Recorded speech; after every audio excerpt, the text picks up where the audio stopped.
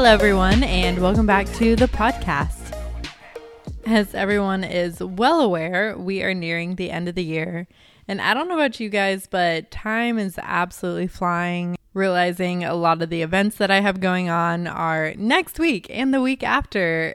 And the fact that that's already here is just like, wow, okay, yeah, we are here. It's time. And with it being the holiday season and nearing the end of the year, it can feel like we have so much extra being added to our plates with longer to-do lists, feeling like we have more obligations, more social outings, and possibly having more tasks for work. And so just due to the nature of this time of year, it can feel particularly stressful and overwhelming. And due to that, I thought it would be a great topic to touch on and talk about what we can do to help ourselves handle the stress and overwhelm that may come along with this time of year. So in this episode, I'm going to be talking about what you want out of your holiday season and what can help make that happen. We're going to touch on a study that examined what helped people have more positive experiences before and after the holidays. We're going to discuss taking responsibility for what we can control, and I'll end with some tips for handling stress and overwhelm. A major theme of this topic as a whole and everything I'm going to touch on is reframing, being able to reframe our thoughts and the way that we're choosing to perceive things. A lot of what's going to help you have a more calm, peaceful, enjoyable time is being able to reframe situations and shift what you're focusing on. We can't control all the thoughts that run through our head, but we are always able to pause, notice where our thoughts are, reframe things, look at things from a different angle or see things from another perspective, and shift what we're choosing to focus on. So that's something to just always keep in mind, because our experience, the way we experience something, how things make us feel, what may cause us to respond in different ways is the way that we are thinking about something or the way that we're perceiving it. So if we can reframe that, that's how we can create a different experience for ourselves. So I want you to really think about for a moment, how do you want to feel during this season? No matter what the rest of the year looks like for you, how do you want to feel during this time? And what actions, behaviors, or routines are going to help you feel this way? These may feel like very duh type of questions or kind of silly, but these are the questions that are going to help set you up for you having a better experience during this time. A lot of times what feels silly or like it's not actually going to make a big difference really is all about just helping us be more intentional with our lives. And that is the key to making a difference. That's usually the key to us getting what we want. So take a moment, answer those questions for yourself. We may find ourselves saying we don't have time to plan meals, work out, or take any kind of time for ourselves right now. But in reality, those are the things that are going to support our mental health and well-being and help us feel and show up in the ways that we want to, which is going to create a much better experience. Are we wanting to feel peaceful, calm, joyous, maybe present or connected, really getting to connect with the people around us and with our loved ones? And whatever it is that you want to feel, and I would encourage maybe honing in on just one or two things specifically, what kinds of actions are going to help you feel that way, and how can you implement some of those actions into your life during this time? And now, one thing that I want to have you pause here is that typically our brains are automatically going to jump to planning and envisioning what may be the most ideal scenario. So for example, we may go, okay, I know if I keep up with my workout routine, that is going to help me feel calmer. It's going to help me feel more at peace. And so I have to keep up with that. I have to keep up with my typical routine of going to the gym 5 days a week. Totally understandable why our brains want to think that way. But I just want to have you pause and also think about what this time requires from you and how your routines and systems may look different from their norm, and then reevaluate if you need to change your expectations for yourself for this time specifically. Maybe for these last 3 weeks of the year, sticking with your normal gym routine, going to the gym 5 days a week for an hour to an hour and a half at a time isn't quite in the cards. Or maybe that would be putting too much on yourself. It might add more stress and overwhelm to be creating that as a non-negotiable. But maybe keeping up with, I'm going to move my body for 30 minutes every day, no matter what that looks like. Maybe that's more doable. And that's just an example to help get the point across. But point being, our brains typically want us to go in a certain direction and do something in a specific way. We kind of shoot for the moon automatically, even if it doesn't feel that way. So I just want to reiterate, think about what this time specifically is going to require from you, how your routines and systems may look different from normal, and maybe let go of doing things in that ideal way and have an option B or C that still supports and benefits you. And what you can do as well is create 3 different options for yourself. You can have your ideal scenario that you're aiming for, and then you can create a bare minimum for yourself. I'm aiming to keep up with my normal 5 days a week workout routine. My bare minimum for myself is going to be to move 30 minutes a day, no matter what that looks like. And then you can also create a middle ground option as well. And writing that down and actually thinking about what those 3 things specifically are is going to be really helpful, because when we try to make decisions in the moment, that can lead to more stress and overwhelm and more cognitive resources than maybe our brain wants to have in the moment. So if we go ahead and have those 3 options, then it's very easy to aim for one, or to know, okay, this is what I wanted to do. This isn't happening. Here's my backup plan. It's already there. You already know exactly what to do, instead of negotiating in your head what you're going to do, and then maybe that leading to not doing anything at all, or way more overwhelm. Not what we want, right? So think about what you want to keep up with during this time that is going to help you feel how you want to feel, but allow that to also look different than maybe it normally would. Staying active may look like playing pickleball with your friends or family instead of your normal lifting routine.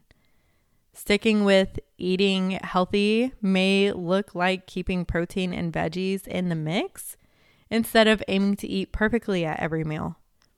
Having you or recharge time may mean sitting in a room alone for 15 minutes instead of whatever you would normally do or would want to do, but you're still making that time, and that's still doing something for you. And that's the whole point, right? Dropping it completely, even though it isn't what might help you the most or what may seem like the most beneficial thing, it's still doing something for you. And that's what we want to keep up with. So I subscribe to a monthly mindset and behavior education membership called Change Academy with Karin Nordine and her business, Body Brain Alliance. And just as a sidebar, it's a fantastic resource. I highly recommend checking it out.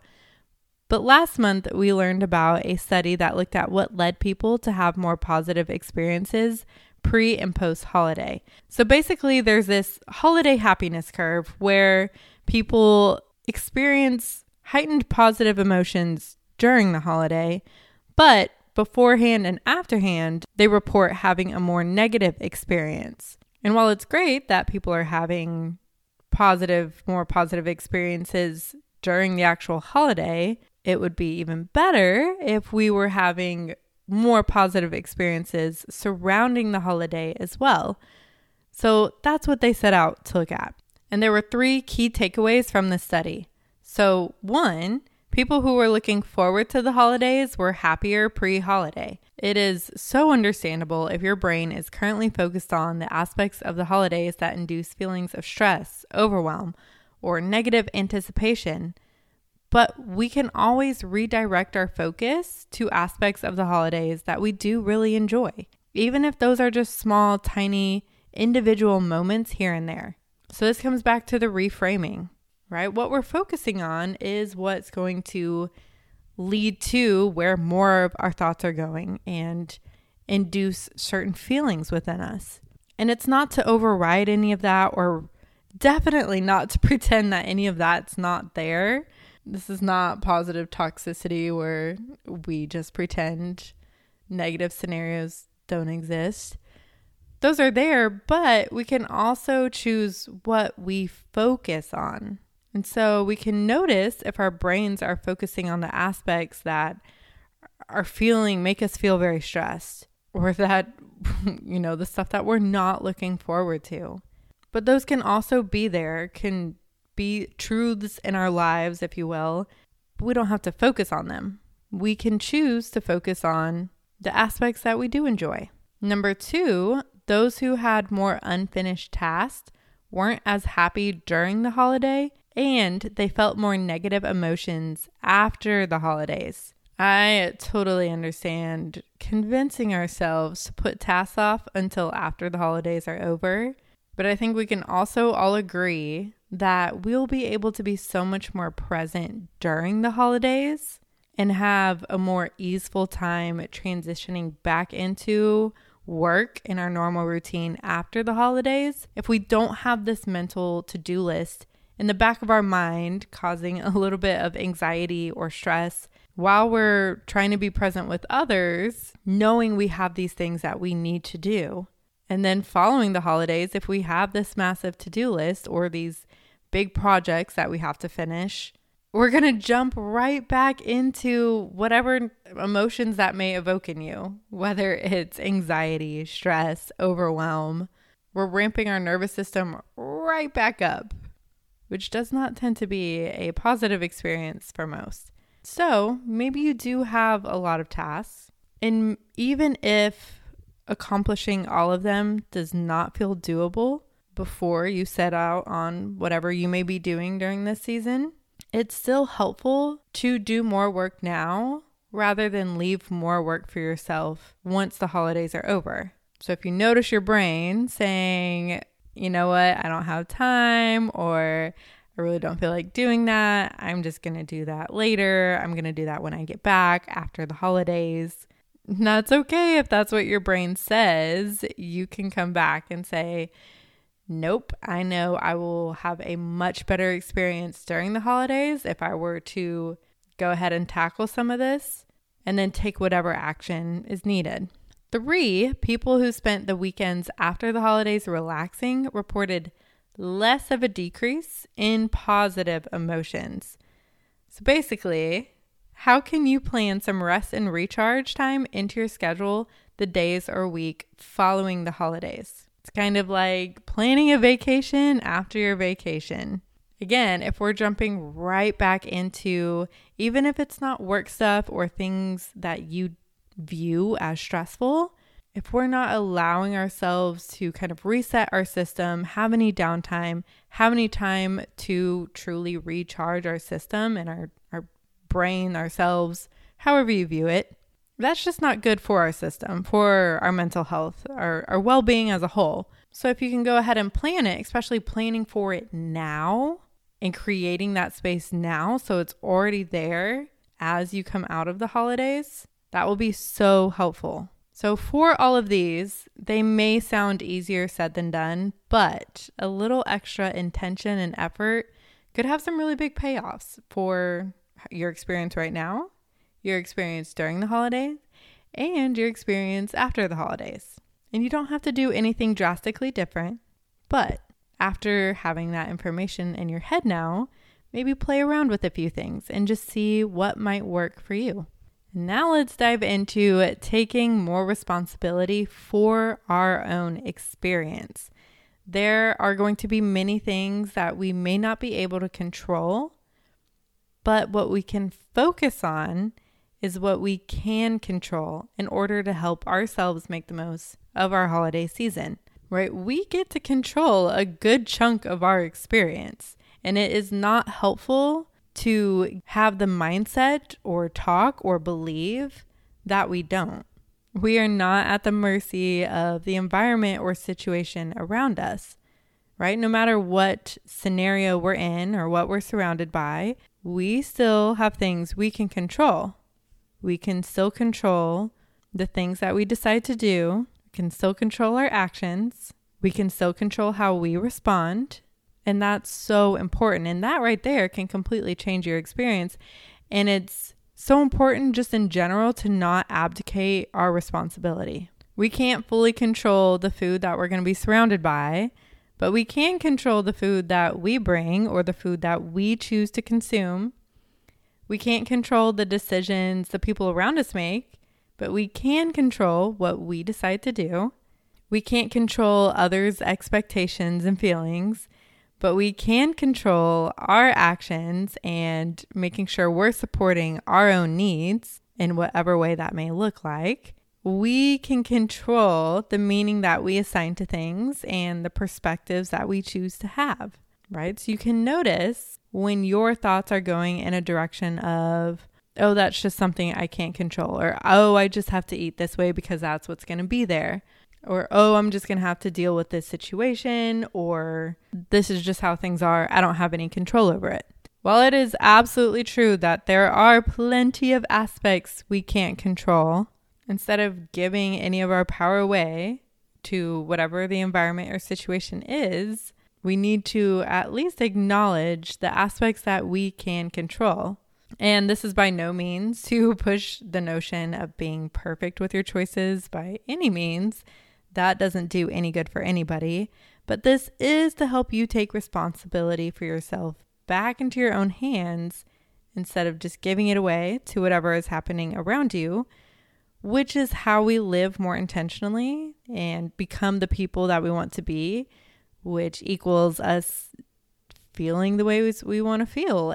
And in many circumstances, helps us get what we ultimately desire. So, last part of the episode for today, touching on tips for handling stress and overwhelm if you're experiencing it.